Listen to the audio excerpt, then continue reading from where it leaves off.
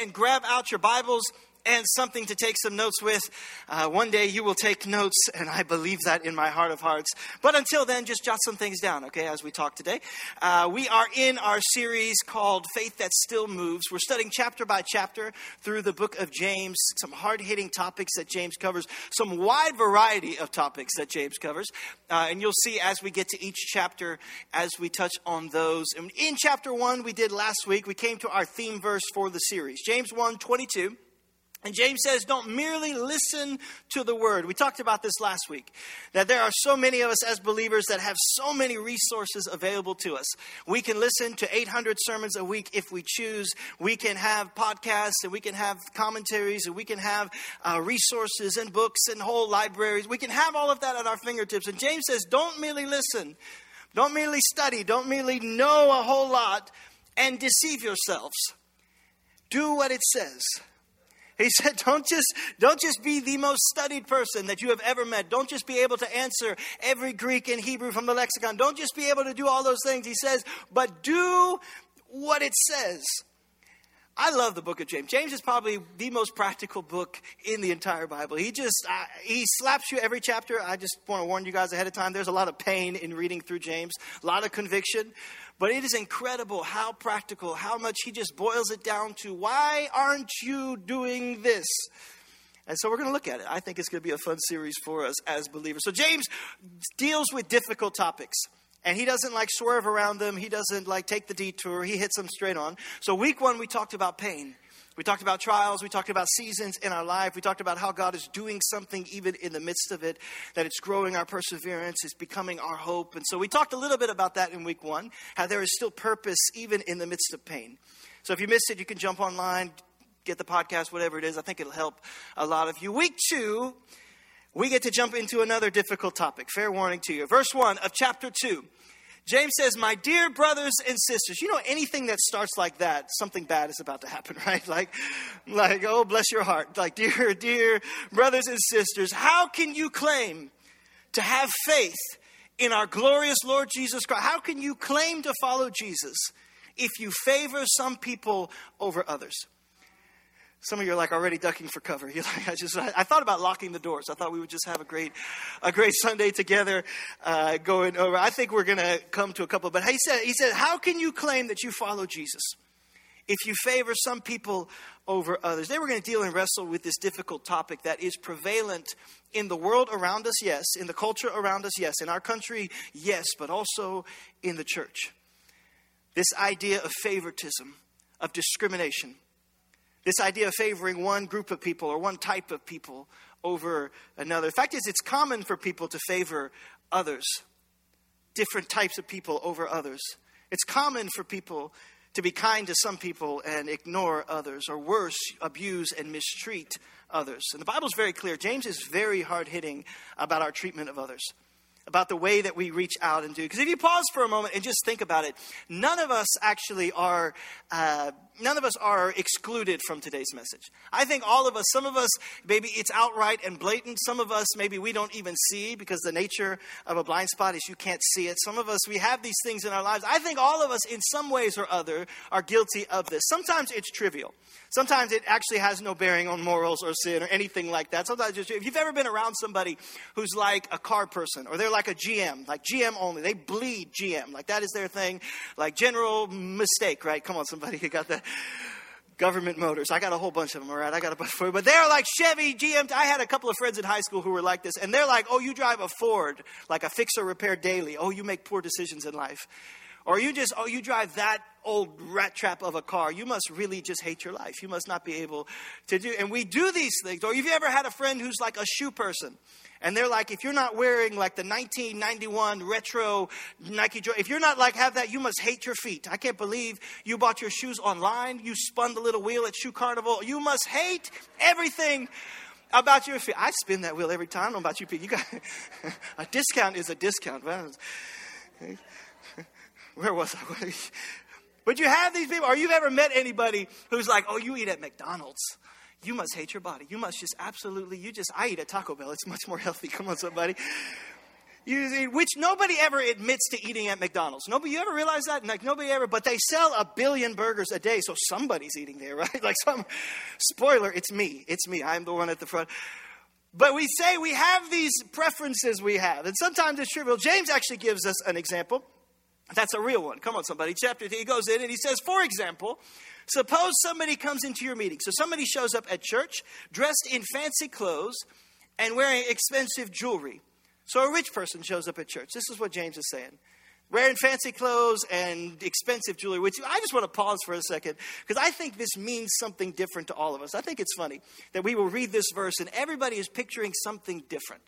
Like for you, this is the $1,000 tailored suit and like the leather shoes and like the Rolex watch. That's what you see when they're coming in, right? The rich person dressed in clothes. Or for some of you, you're thinking like the really nice dress and got the heels and the expensive shoes and like the purse that's from Prada or Kate Spade. Or I did some research for you people. Come on. And so you got like these, you're thinking like that's what you, for some of you, it's like they got the fancy jeans and they've got the retro Nike Jordans and they've got like the Apple Ultra 2 and they're like, they've spent some money. Whatever it is in your mind, rock that. Come on, somebody. Like just whatever you are picturing. He says, if a rich person shows up to church and they're there, and then another person who is poor and dressed in dirty clothes. So he sets up the scenario of what we do. If the rich person shows up and the poor person, and he says, if you give special attention, watch this in verse 3. He said, if you give special attention and a good seat to the rich person, you're like, you have to sit here. But to the poor person, you're like, you go sit over there, or maybe you just sit on the floor. Come on, James is speaking the language of, I think, things that have happened probably in the early church and have happened thousands of times since. And he's like, if the rich person shows up and you tell them sit here, and the poor person, you like stand on the wall or sit on the floor, doesn't this discrimination show that your judgments are guided by evil motives? Doesn't this moment, James is writing, doesn't this mean that your judgments are evil motives? This has been a problem from the very beginning in the body of Christ. If you actually think this has been an issue from the very, and James is wrestling with the topic, how do you treat other people? How do you treat some people better than others? So first thing, jot it down if you're taking notes. So the first thing we realize, discrimination is favoring people for selfish reasons. If we're going to be honest with ourselves, and I hope that you are, not with me, you don't have to be honest with me, be honest with yourself, because I have had to do it this week as well. If we favor some people over others, it's from selfish motivation. We go to the example he gives. It's a concept that this person who appears to be very wealthy must have this great gift they must be able to give to spiritual community. And we're going to put them in a place of prominence. And we're going to make sure that they are well cared for. Because Lord knows you don't make the rich people sit on the floor. Because they might not come back. Come on, somebody. And they might not give to that project or that capital campaign or that thing. So Lord knows you got to treat them right. But the poor person, they must not have anything to offer spiritual community. They must not be able to teach us anything. They must not be able to contribute anything. And so they can sit on the floor, or they can sit outside, or they can just not show up altogether, and we won't even notice. It's going to be good today. It's quiet in this church. All right. Some selfish motivation. Honestly, a lot of the decisions we make in life are from selfish motivation. What can you do for me? What can you offer me? And a lot of us have gotten in that place before. In fact, another scenario where many of us discriminate against other people. If you've ever been like out to eat with your significant other, or you've ever been like you got the babysitter and you went out to the fancy restaurant, you've ever been on like a plane and you decided to get the economy comfort seat, and so you kind of changed where you were, or maybe you didn't pay for it, you just stole it at takeoff. Come on, somebody. Or maybe you've been out like shopping, and so you're at Walmart or Oak Point and you're out there. Have you ever been out where you're trying to have like a moment of peace, and you like getting your groceries and buying your things, and you look over and there's that mom with that 2-year-old who is like wrecking the world. Like they are losing their mind. They're not in the buggy. They're running around knocking stuff off shelves. They're bumping into you. They're just like creating pandemonium. The mom not doing nothing. Come on, somebody. If you've ever been in that place, all of us, especially before we had kids, all of us have always thought, we might not say it, but we have thought, I would never let my child do that. You would clutch our pearls. I would never raise a child who would do, I would never, my child would, and then you had kids. Come on, somebody. Then you realize.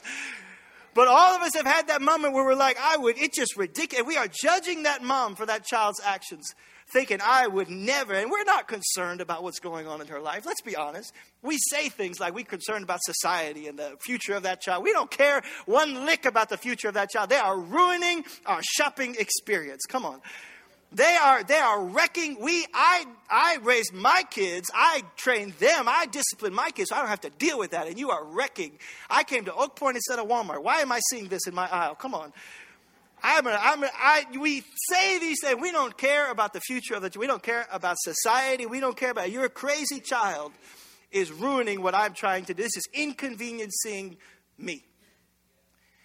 This is inconveniencing my life. I'm frustrated because your poor behavior is ruining what I bought the ticket for this plane. I got the babysitter so we could have peaceful. I went to this. And we say these things out of selfish motivations. We discriminate. We judge. We look down on. We push away. We treat outside of kindness. And James talks about this. Because of selfish motivation in our hearts. And jot it down. I want you to see this if you're taking notes. Discrimination comes in many different forms. I think sometimes we are wide-eyed to some and we are blind to others. That it comes in many different... Now, of course, there are some that are obvious to us, like in social environments. James starts it out with this one, right? People of economic differences. This is the example. He says, I want to be aware of this fact. Sinful nature we are born with. And I want you to see this because we are prone to favoring some people over others. It just seems to be born in our sinful nature. Prone to favoring the people who seem like they can offer us something. Because the truth is, when we're in social environments and you've got like those friends who have the boat and have the condo in Hawaii, and they're known to be generous and they're known to really, you want to be their best friend. But the poor person who you say, well, they don't have anything to offer me, it's so much easier to ignore and not listen to and brush aside and not notice. And we have patterned and shaped our lives to do this without even thinking. And James says it's not right. Even in the way that we dress, there are some of you who would say, you know what? And I've had this happen. Not very recently. This has been a few years now. But I've had someone come to me and be, Pastor, I just can't honor. And you know that is code in pastor world, right? You just know what's coming after that is good. And he said, I can't honor those people that just have like those tattoos coming up their arms and back of their neck. And they just dress like they're just in the world. And they show up on Sunday. They got rips in their jeans. And they got gauges in their ears. And I am paraphrasing because this went on for like 30 minutes. I'm condensing it down for you guys. And they're like, I just can't give any honor. And I just can't believe that our future and this country is headed to hell in a handbasket. If that kind of person's in charge, I just can't believe it. I just can't have any honor for people that look like that. And then on the flip side of that, you got people, you might have gauges in your ears and ripped jeans. And you're like, those people with their pleated khakis and those old fogies, they just don't know what's going on in the world today. And I just can't respect anybody that looks or acts so silly. Like, it's just ridiculous the way that they do. I can't believe. And we judge and we discriminate based on these exterior things that we look at. And James is saying it should not be. It should not be, but we have patterned our lives to discriminate socially. Another way we discriminate socially is by age. You think about this. I think the church is one of the biggest culprits of this in the history of the world. In fact, for generations, all the way back to the time of Jesus, we have not treated different age groups the way they're supposed to. The church has not treated young people in the way that we should. And we have marginalized and we have discriminated. Even back at the time of Jesus, the families come with their kids. They're going to bring them to Jesus to have him pray over their kids. And the disciples are like running security on this concert. Like they're outside, like standing there, got their shirts on. And they're like, this is Jesus.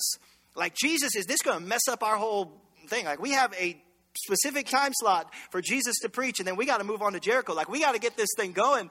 And the families are there like just trying to get their kids blessed.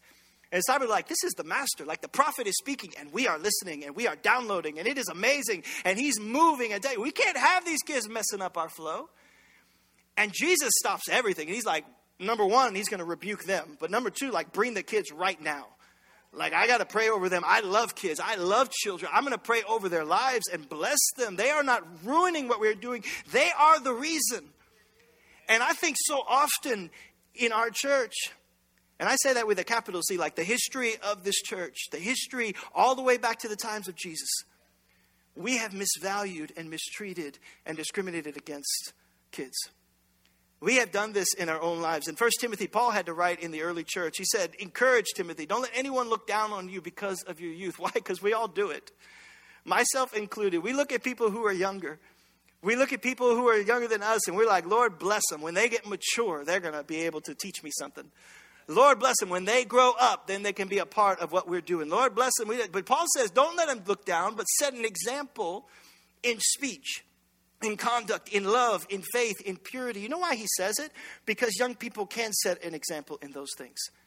We read over it and we're like, good, that's encouraging them. No, read it from our perspective. People who are older than the youth, people who are older, they can set an example for us. But in our minds, we pattern where there's no way. Maybe when they get older, maybe if they grow and learn and mature, maybe we say, well, it's great, but you can't teach me anything. You can't lead a small group. You can't be there doing that. You can't do all of those things. And we say these things, which is absolutely insane to me. Listen to me. We need to begin to include. It's one of the things I love the most about Victory. We have every generation here, from the youngest to the oldest. That we each need each other, that we each support and bring something to the body of Christ, that each one of us in our place in the body, each one of us doing what we're called to do right now at the age that we are, not too old, not too young, that we are called to be a part of the body of Christ. And that we are raising these children up. They are the next generation. That they should be on the platform leading worship like last Sunday. They should be at the hospitality. They should be a part of everything that we're doing here, because they are the next generation and we are training them. And so this is our calling. And we are called to raise them up. At the same time, not discounting the strength and the value and the wisdom that comes from those who have lived a couple of years on this earth. It takes all of us together. But if we let this age discrimination, if we let this creep into the patterns that we treat others with, then it will wreck anything we are trying to do for the body of Christ. The church we should celebrate us together. Another way to discriminate, not just socially, we do it spiritually. We see in Scripture. Oftentimes spiritual, we discriminate against other denominations or other areas of the faith that try to do things differently than we do, or maybe people who come down differently on an issue than we do. And so we say, you can't have any part in the body of Christ. Or we look at, there are entire sections, I've told you guys this before, it has grown up. The thing that blows my mind is there are entire industries built around tearing other Christians down. Like, people make their entire paycheck just trying to hunt down other Christians, trying to get them out. It is the most vile thing I can imagine in the body of Christ. That we tear each other down instead of building the kingdom God has called us to build. That we will eat ourselves from the inside out. And so we get into these groups or cliques, or we look at other denominations or other people that maybe think a little differently than we do, and we start to discriminate spiritually. It's why we say around here a lot of times, let's keep the main thing the main thing. Like, let's make sure Jesus stays at the center of the church. Let's make sure that it's belief and faith in Him alone, that it is grace alone by which we are saved, not any works that anyone could boast. Let's keep the main thing the main thing. But too often times we have spiritual community, and so we get into our bubble and we say, well, those people look like religious outsiders, and they can't be a part of what we're doing. And they look like they just have different ideas, and so they can't be. Listen, Jesus' whole ministry was to people who look like outsiders. His whole reason for coming was to bring those that look like religious outsiders in. There was one time, you guys know the story. Jesus is passing through Jericho. He and his disciples are walking through. And there's a guy there, a guy who lives in Jericho who just wants to see Jesus. His name is Zach. So Zach shows up and he wants to see Jesus. And Zach can't get through because of the crowd. And so Jesus is teaching and preaching and walking. And Zach is hopping and trying to see him. And finally it says that he climbs a tree to see Jesus. And we'll come to that in just a moment because I think it's funny. But Zach, you got to know a little bit something about him. Number one, he's the chief tax collector of the area, of a very wealthy city. And so number one, he is hated by everybody, but a couple of reasons. One, he's the chief tax collector.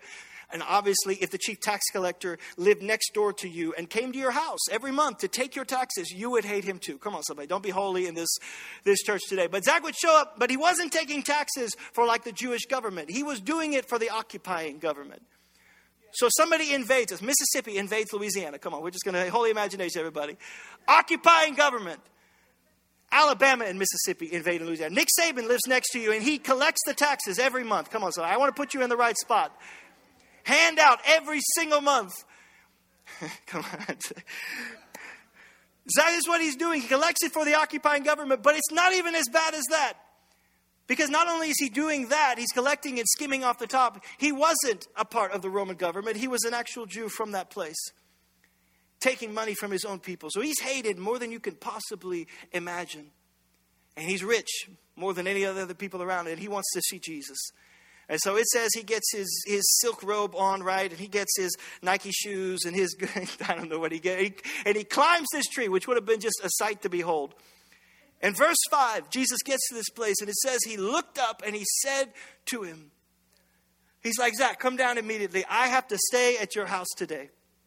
He picks the worst person in the crowd, climbing up in the tree, and he's like, hey, come down, because I'm coming to your house to hang out. I hope you have NFL Red Zone and like a bag of chips, because we're going to like party at your house today. I'm coming over. We're going to spend time together. And it says he came down gladly at once.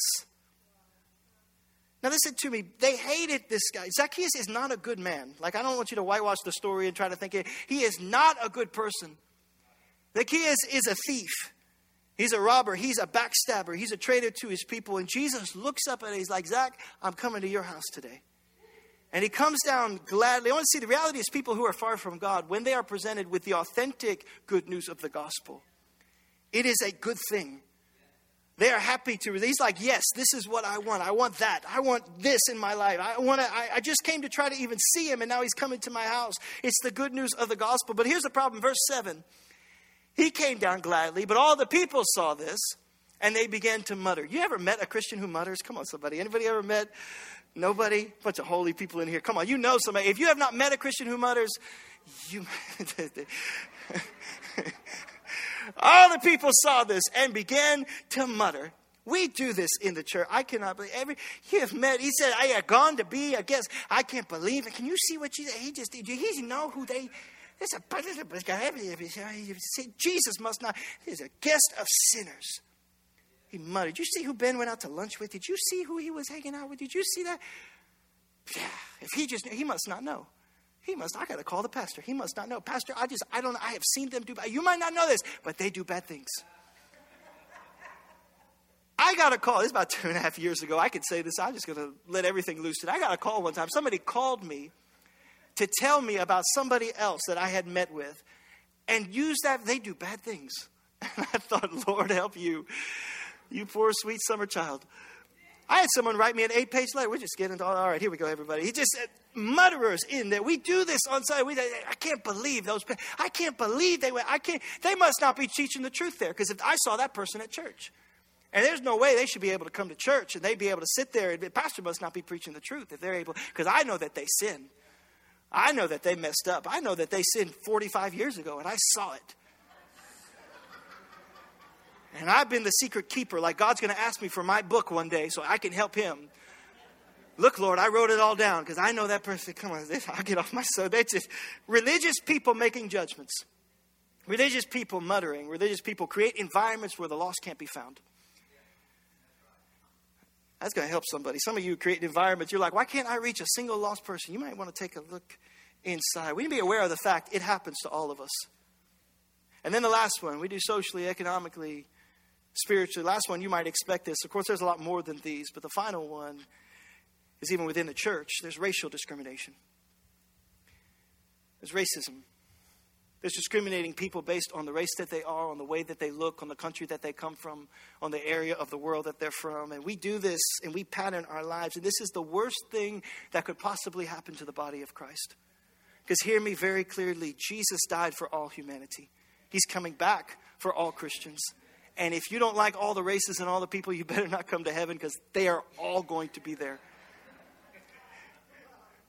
I don't know if you know that or not. Listen to me. The vast majority of Christians in history don't look anything like us. And until we get that into our little brains, we will not be effective for the kingdom of God. Until we get this out of our hearts. It happened even in the early church. Acts chapter 6. Watch this. Verse 1. It says, the believers rapidly multiplied. And anywhere there were rapidly multiplying numbers of Christians, that discontent, also rumblings, began. And watch why. The Greek-speaking believers, these are the non-Jews, complained about the Hebrew-speaking, two different races. They're joining together now. And they're noticing something. They said, saying their widows being discriminated against in the daily distribution of food. So they were being marginalized out because they weren't of a particular race. Or they didn't look a particular way. Even in the church, there was a dividing line. Hey, you're not taking care of these. Hey, you're not doing what the Bible says to do. There's a difference, discrimination here. And let me be clear, everybody, it should not be.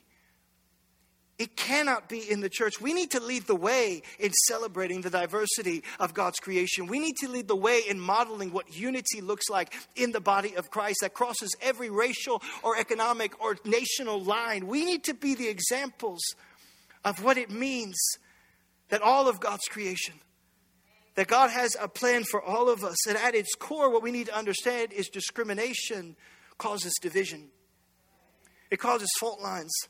And there is so much tension in our world today. There is so much discrimination economically, politically, socially, racially. You don't have to be a genius to turn on the television and notice that there is incredible tension, not only in our country, but around the entire world on these lines. And we need to lead the way as the body of Christ to be bringing unity to our world, to celebrate diversity. And listen to me, if your political ideology causes you to harbor any discrimination against a people group or a nation or anything in this world, then you need to get in God's word and change some things about your life. We got to be open to understanding that some of us, we have patterned some actions and some thought processes over our lives. And it has affected the way we treat other people. And James is saying it should not be. In fact, there's a scripture where obviously there's tension after Jesus has been resurrected of what we do with the gospel. Now, obviously, Jesus came to reach all people groups. Jesus came to reach all nations. His message was very clear. He gave his life for the entire world. But after his resurrection and ascension, his disciples are having a little bit of trouble figuring out, okay, who's included? Like, who do we accept into here? Watch this in Acts 10. Peter has this revelation with this guy Cornelius that he goes to visit. Cornelius is this non-Jewish fellow who loves the Lord. And God takes Peter here to show him that the Holy Spirit is being poured out on them the same way it was at Pentecost.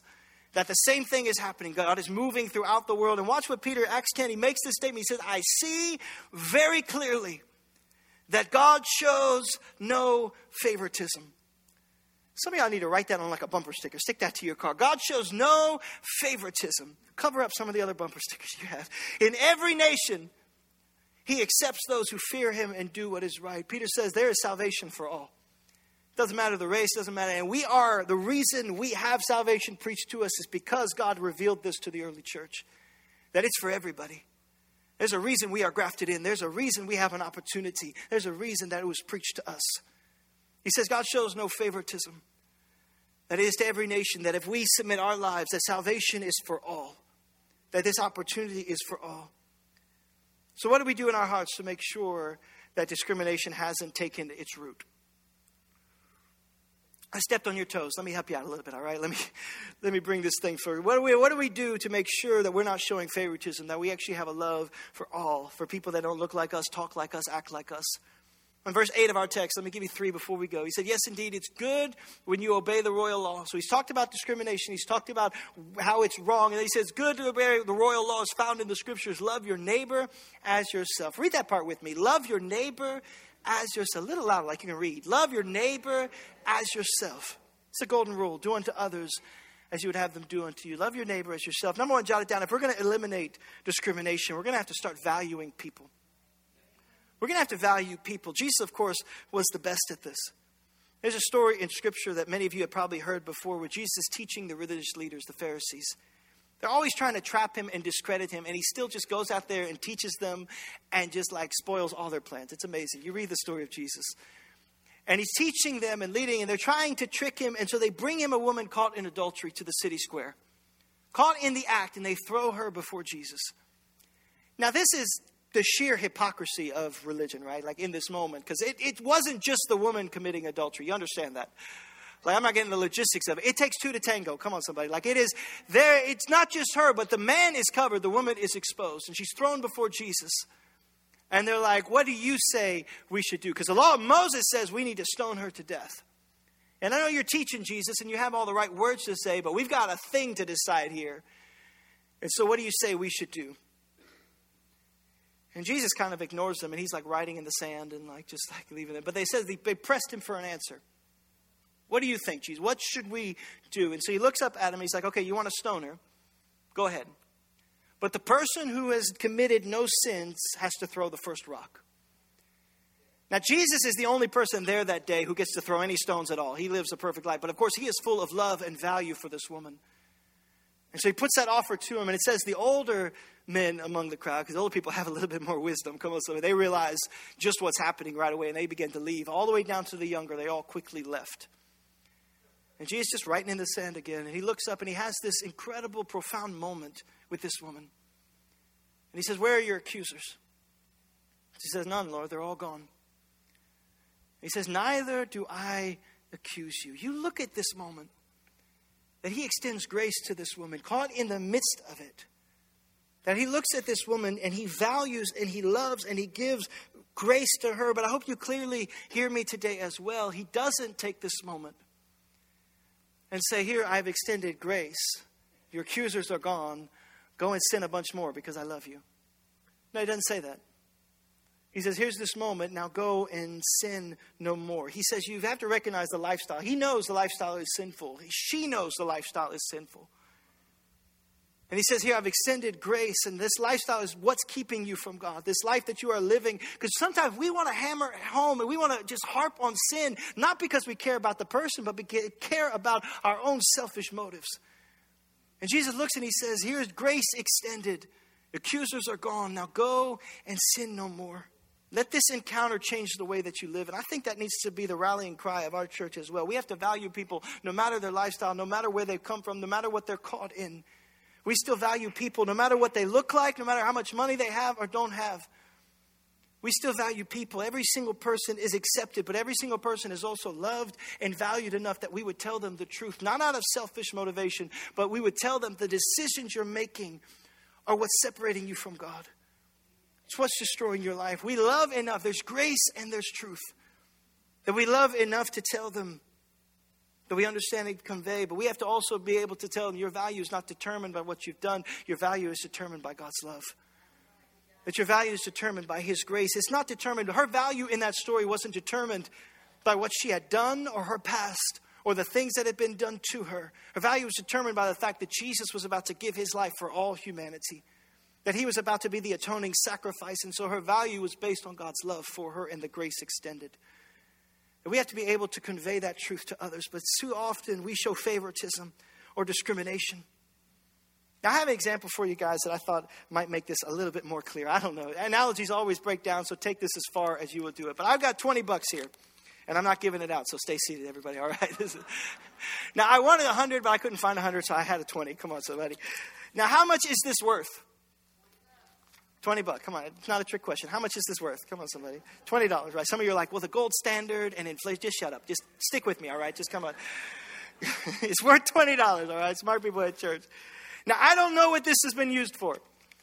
It came to me about like 3 days ago. This is my chance to have this $20 bill. I will probably spend it in next week or so. I don't know what it's been used for. I don't know what terrible things it's done. I don't know if it paid a bribe. I don't know if it bought drugs. I don't know if it was used for something great or used for something horrible. I don't know what people have touched it. I don't know what diseases they have. Come on, somebody. That's nasty. That's why none of us carry cash anymore. I don't know who's touched this. I don't know what they've done for it. What I do know is it's worth $20. And you can crumple it up. You can drag it through the mud. You can shred it and mail it to the treasury. They'll send you $20 back. You can do whatever you want to it. It's still worth $20. Its value stays the same. I want you to see that is the lens that God looks at us through.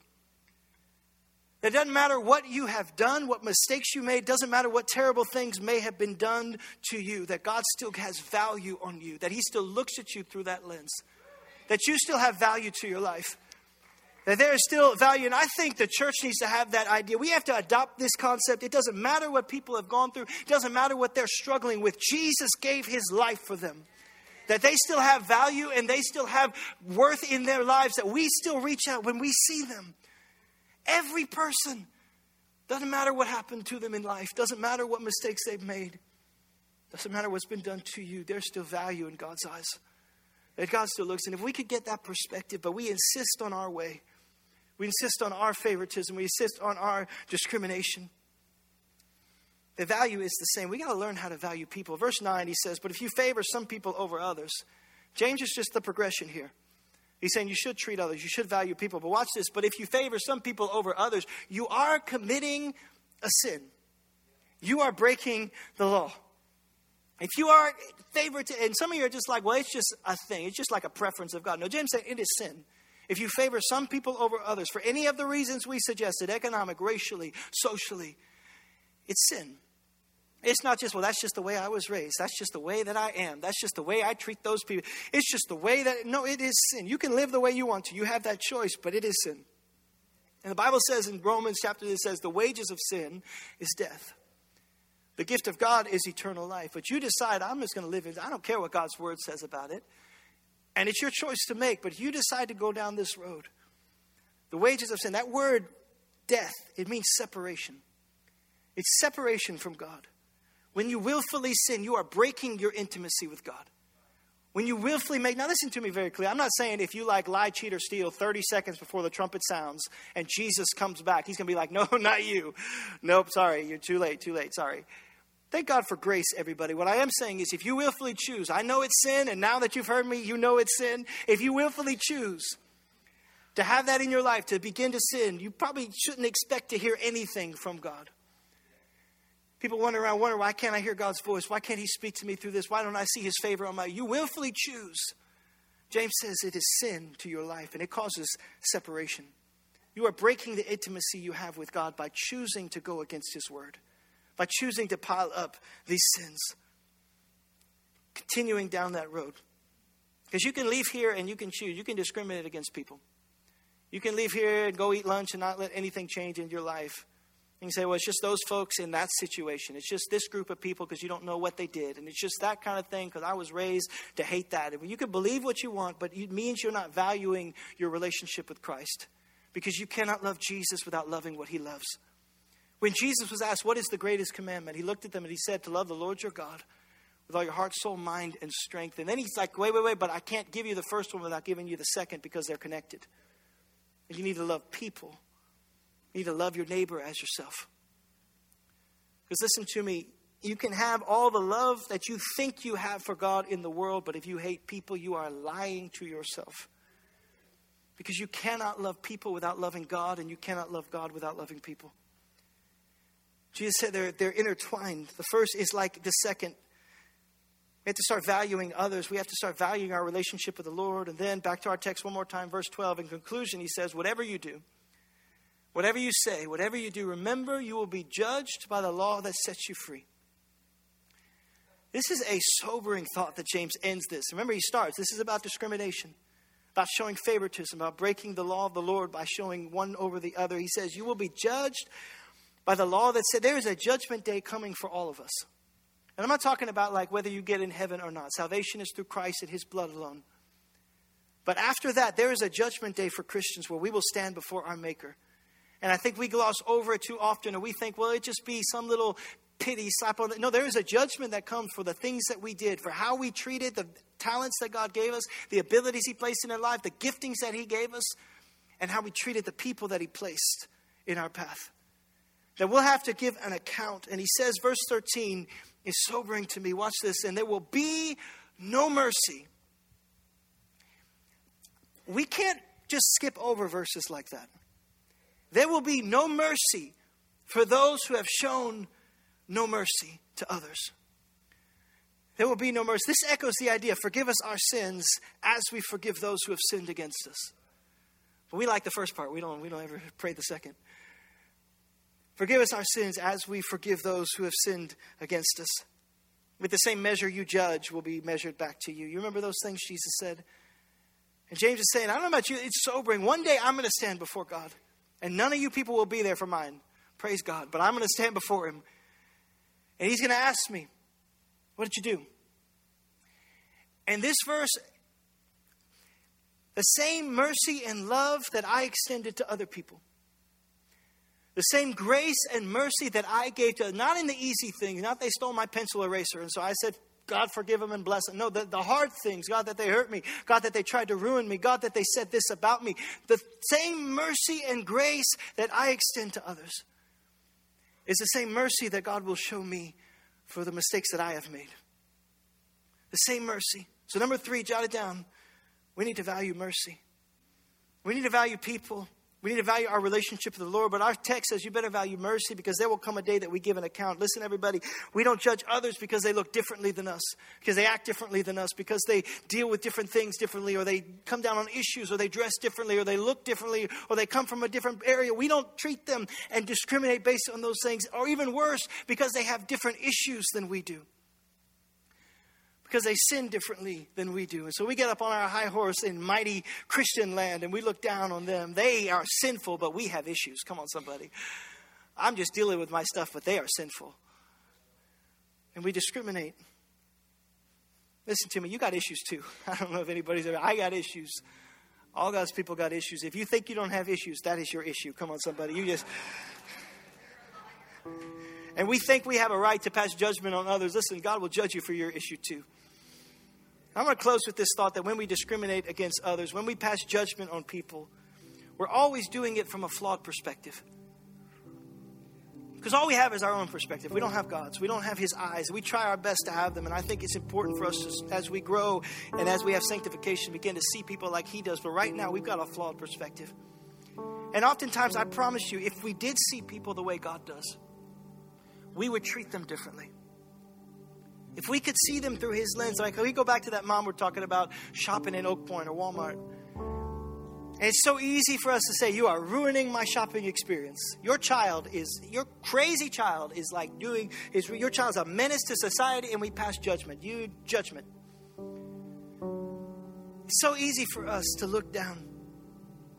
Problem is we don't see that little girl that grew up and went through a series of dead-end jobs and dead-end relationships, has nobody in the entire world to help her. And right before we encountered her at Oak Point or Walmart, right before we found her in those aisles, she kind of scraped together enough money, a few dollars to go and buy some groceries, put some food on the table, take care of those kids.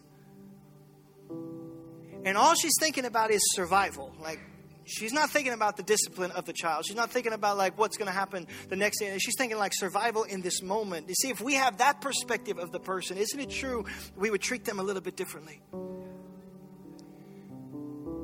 If we had that perspective of other people. Because isn't it true, if I know our church the way I think I do, if we would have that perspective, isn't it true we put that child in our car, we take that girl all around all of those aisles and pile some extra groceries on there and take them to the front and pay for those groceries and then help them load the car and tell them how much Jesus loves them. And we got a whole church that would love to love and support them in anything that they're going through. And is there any way that we can serve?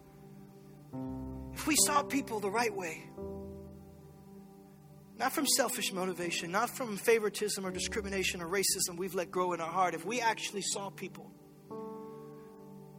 if we actually saw the people around us,